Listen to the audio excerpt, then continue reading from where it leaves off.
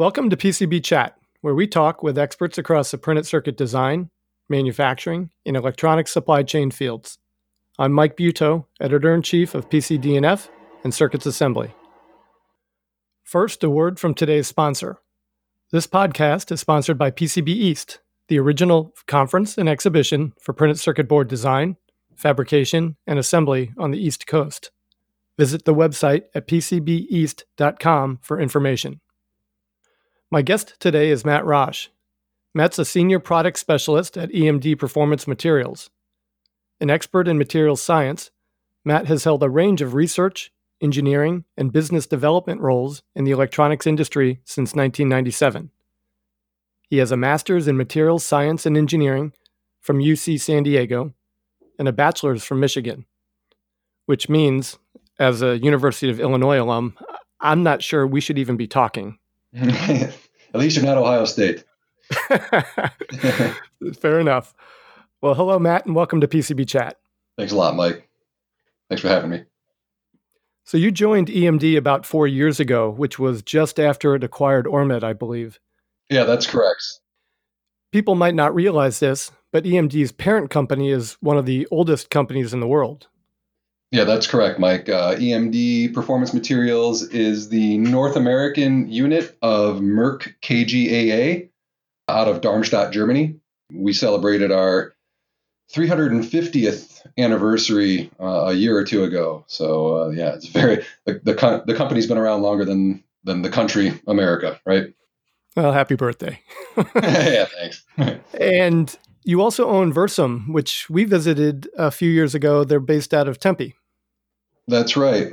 We just recently went through that acquisition and integration process, or mergers and acquisition, and it's still ongoing, but we are one team now, Merck and Versum together. Many listeners may know that low melting point solder materials are in vogue right now. Fittingly, our topic today is transient liquid phase sintering, also known as TLPS. So let's start with the basics, Matt. What's the layman's definition of TLPS? So TLPS is an acronym. It stands for Transient Liquid Phase Sintering. And this is an approach to sintering. It's another sintering mechanism that we've taken advantage of with our paste. And as you say, low melting point is in vogue right now. And TLPS incorporates a solder component, be it a low melting point or high melting point, to help assist with the sintering. So that's where the liquid phase within TLPS comes from. Years ago, I edited, or really proofread was probably the better term, a dissertation from a good college friend of mine on sintering. But Matt, why don't you describe what the sintering process is, and perhaps maybe talk a little bit about the formulation of the materials that go into these systems? Sure. Happy to do so, Mike. So with very specific respect to transient liquid phase sintering, what we're doing is taking different powders and different metallurgies. So we have a high melting point powder, typically it's copper, and a low melting point powder, typically a tin-based solder. And we bring those together in a fluxing medium, much like a solder paste. And you take it up to reflow. And what would happen at that point is that the solder component will melt, and it will react immediately with the other powders surrounding it to form a new solid where there is no more melting from that original tin component. So that's the gist of transient liquid phase sintering. It's different from other sintering systems in that we incorporate that mix of high melting point powders and low melting point powders to establish that liquid phase, which with respect to electronics at least, makes it reflowable and a lot more typical to a solder paste as far as how you would use it. Are the constituents always tin, copper, lead, or are there other, can you use silver, for example, or gold or other materials? You can. From a cost effectiveness standpoint, certainly copper and tin are attractive from a cost standpoint. However, we have formulations that incorporate silver. We have formulations that are based on tin bismuth versus SAC 305. So sometimes the solder system is different. Sometimes the high melting point metals are different, and it just depends on the goals of the system in general as to how we go about formulating it. Now, solder paste, of course, is supplied in jars. Is that the same for TLPS systems? Typically, it's either jars, and we have some formulations that are also dispensable, so they can be done with time pressure systems and needle dispense. But typically, it's a stencil printed formulation. So users would see a very traditional type of application then using their screen printer and perhaps going all the way down the line to the reflow oven. Yeah, and it intentionally designed that way. I mean, it's not a drop-in 100%. There are different design rules that come up with TLPS versus solder paste, but as far as being able to use essentially your existing setup and existing manufacturing process, that's accurate. The only thing that may differ is that because there's such a large amount of copper powder, we do need a nitrogen environment or some sort of inert environment to keep the oxidation down at temperature. So that's not too uncommon nowadays, even for solder reflow, but that is one of the variances that may be different. Otherwise, it's essentially the same types of stencils, print equipment, reflow ovens that would already be used for solder paste. So in a convection reflow oven, what would be a typical soldering range of a SAC-like version of a TLPS? So for us, like a recommended reflow profile would be 40 C per minute up to about 235 C. And then we would dwell there for about 5 minutes. A typical solder reflow profile would dwell at temperature maybe 90 seconds. But because ours doesn't all melt together, we need a little bit more time to drive the diffusion and the reaction to completion. But otherwise, it looks like a typical reflow profile. It's usually just the belt speed's a little bit lower. Now, it also sounds like they're not always lead-free. You can make a tin lead version of this. That's accurate. In fact, my background, going back quite a ways now, started with tin lead. And that was military driven, did a lot of small business research going after thermal interface materials based on tin lead. It's really not a focus at Merck because of the commercial markets. There's only so much utilization of lead. So it's something that we know how to do, but we're currently not offering any lead-based products. I'm glad you brought up TIMs. I want to get to those in a moment. But let's first talk about what some of the key features and benefits are of the TLPS types of materials. I mean, obviously the low melting is something it's out there. There's a lot of research and literature right now aimed at helping drive down some of those solder temperatures. Mm-hmm. It sounds like TLPS fits really nicely inside of that window. Yeah, absolutely. So we have systems that are based on tin bismuth, which can be processed, fairly low temperatures, 175 C peak temperatures, to still not have any melting in a lead-free reflow afterwards. And so we are trying to push the limits of how low we can go to achieve high melting points afterwards. And that is a focus. I would say more of our commercial products are actually based on SAC 305 and still using that type of temperature regime as a goal to replace lead. So a lot of applications are looking to go lead free still, and with high temperature stability. We can do it with tin bismuth at low temperature, but we get better performance with SAC 305 at a slightly higher temperature. How are the industry qualification and performance standards keeping up? Is there mention of TLPS in there, or would they just fall under other solder materials? As far as lead-free being concerned, or in what respect? Well, I'm thinking in terms of the performance, like from a J Standard 001 standpoint, looking at how the brittleness of the solder joint, the appearance, just any of the criteria that would be used at the end of line to accept the product. Sure. No, and that's a great question. And one of the challenges we have is with AOI, and the reason being, when you reflow a solder joint, you should get a nice shiny fillet, and it's easy to pick up in an AOI type of system. When we fully sinter our material, it's essentially like a more dark and matte gray type of look. And so there are some visual cues, but nothing that we've been able to establish from an AOI perspective quite yet. It is being worked on at a few places, but that issue does come up because of the difference in color. Our materials also don't flow. And so when I was talking earlier about design rules and some design challenges versus, solder, for example, where you're typically used to seeing a fillet form because once all the solder reflows, it'll flow up the metallurgy. With TLPS, it's really net shape. And so as printed and placed and sintered, you don't typically see that same behavior. And so So we do use visual cues, oftentimes related to color, but not so much related to the shape or reflectivity of the fillet. Does that affect the machine's ability to recognize voids in the material? No, not so much. Not from an X-ray standpoint. So, I mean, the X-rays that we take are still very clear as far as voiding.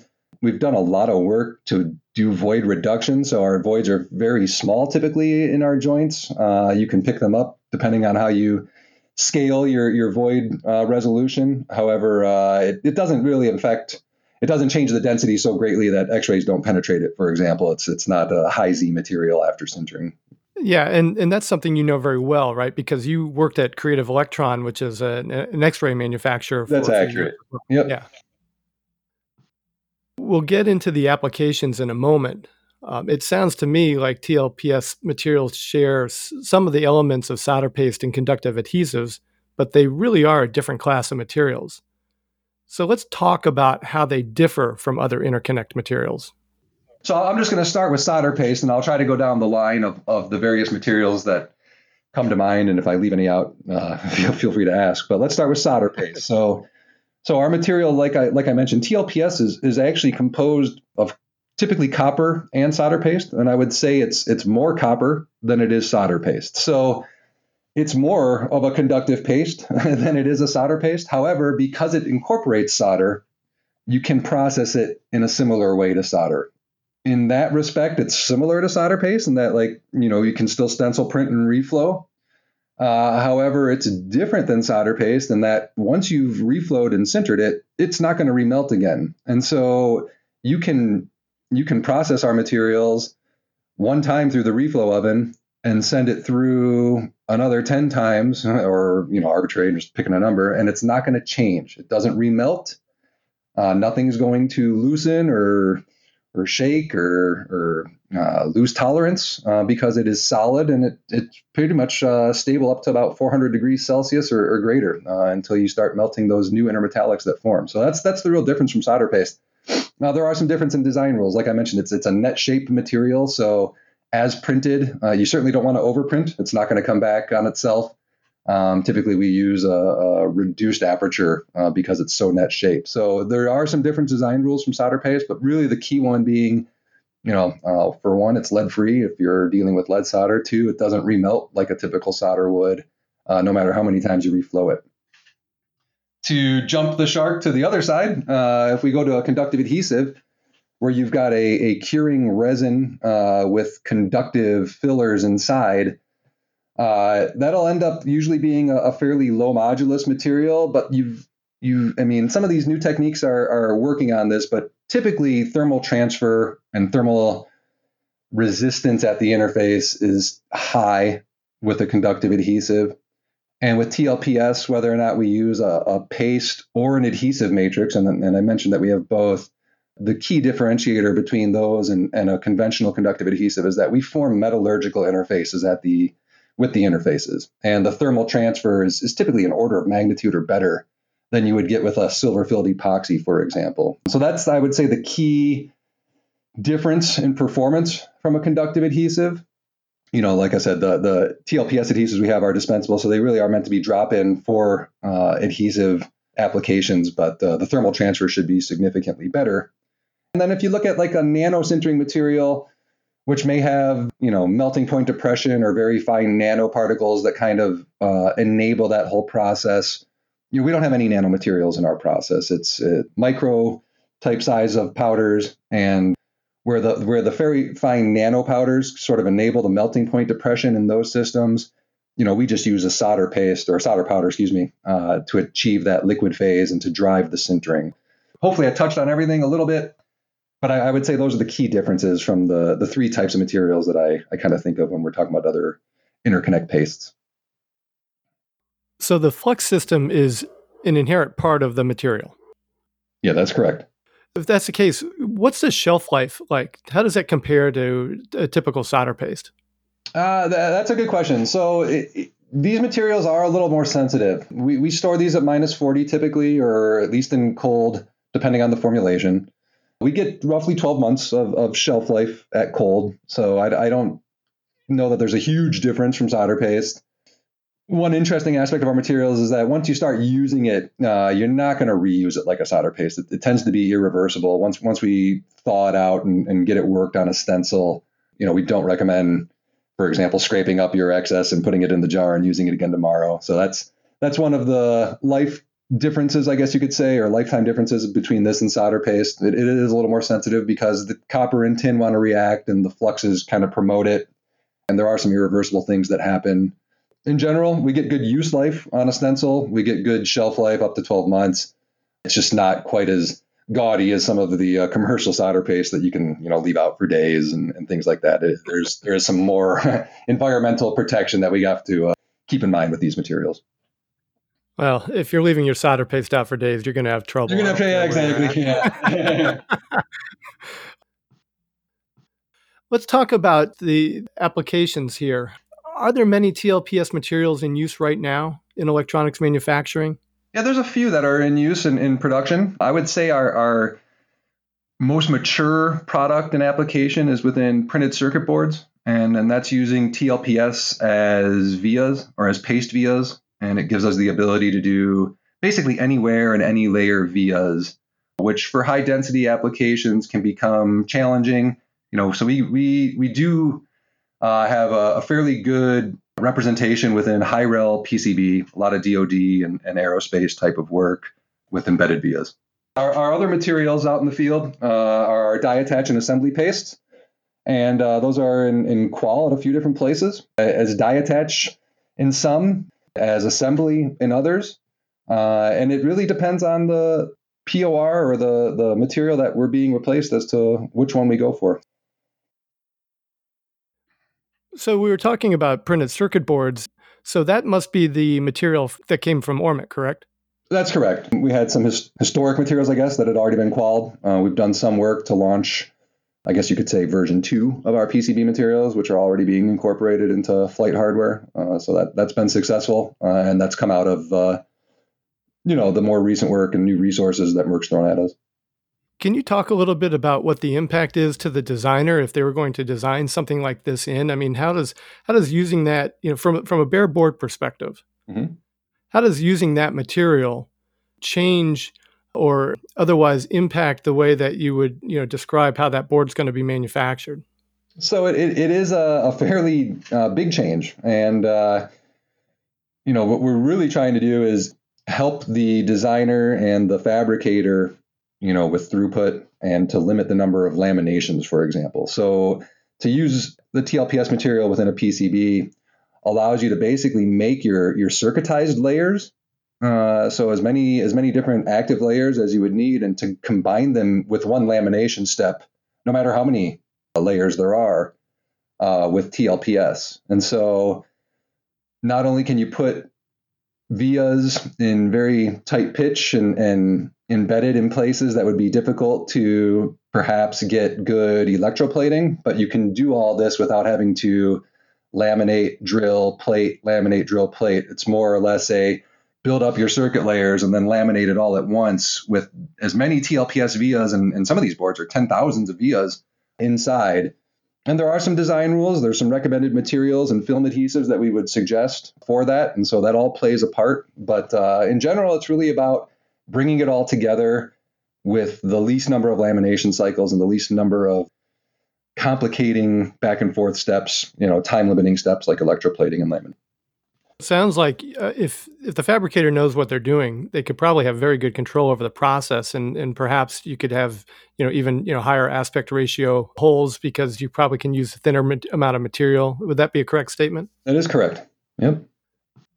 TLPS isn't necessarily widely used, but there probably are some ready-made applications out there for it. What would those be? Well, certainly PCB, like I mentioned, and we have a variety of production projects that we're on PCB. So for the high-rel market, that is a very well-penetrated market, I guess you could say, for TLPS.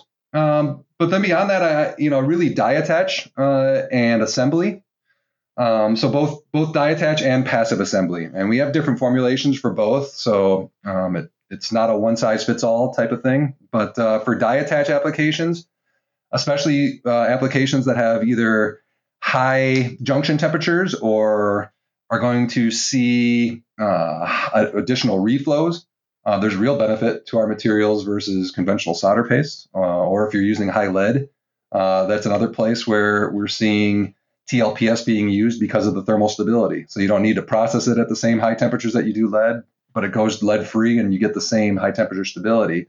So those are a couple places that are being explored. And then certainly gold tin, for example, in high brightness LEDs or other high rel types of die attach markets, the cost of goods are substantially better. And so we've got a formulation that's up to the same thermal conductivity as gold tin, and that's an attractive alternative for that market. So those are some of the applications, I would say. We do have a formulation that is really designed for component attach, and it's designed as an alternative to lead-free solder, and it's meant for applications that go through more than one reflow, and it's specifically designed for that, and it thermal cycles substantially better than SAC 305 in those applications. So that's the field feedback we're getting right now, and I guess those are a little bit of all and everything, right? Die attach, component attach, assembly. There's probably a TLPS for it, and that's where we typically try to recommend is those sorts of applications where there's an obvious benefit or a cost benefit or multiple reflows. If there's no problem with the existing material, then there's no problem. You don't need necessarily something like this, but if you've got some sort of reliability issue or you've got thermal excursions that you're trying to deal with and work around, TLPS makes a very good fit in those applications. And you don't require any special dispense equipment. It could be used on a standard printer, a standard dispenser. That's right. It's typical time pressure in-house that we use. We have an auger, so you can do that as well. We don't have a jet dispense version right now, so we don't have anything for jet yet. But no, nothing special, or there's not a very high cost of ownership with this. You don't need any additional materials or equipment that you wouldn't probably already have in your lab. One area we haven't touched much on is thermal interface materials. Mm-hmm. Could TLPS systems be used as an alternative for TIMs? Yeah, absolutely. TIMs vary, and so it's a huge field. So, if I look at TIM2 applications, for example, in the automotive market, I still see high lead solder. I see nanosintering being used and other things like that, and even phase change materials. So the range is enormous. But yes, we do have materials for that. Certainly our adhesive systems, where it's a little bit lower temperature, fit that bill a little bit better, and then orders of magnitude better effective thermal conductivity than a phase change material, for example.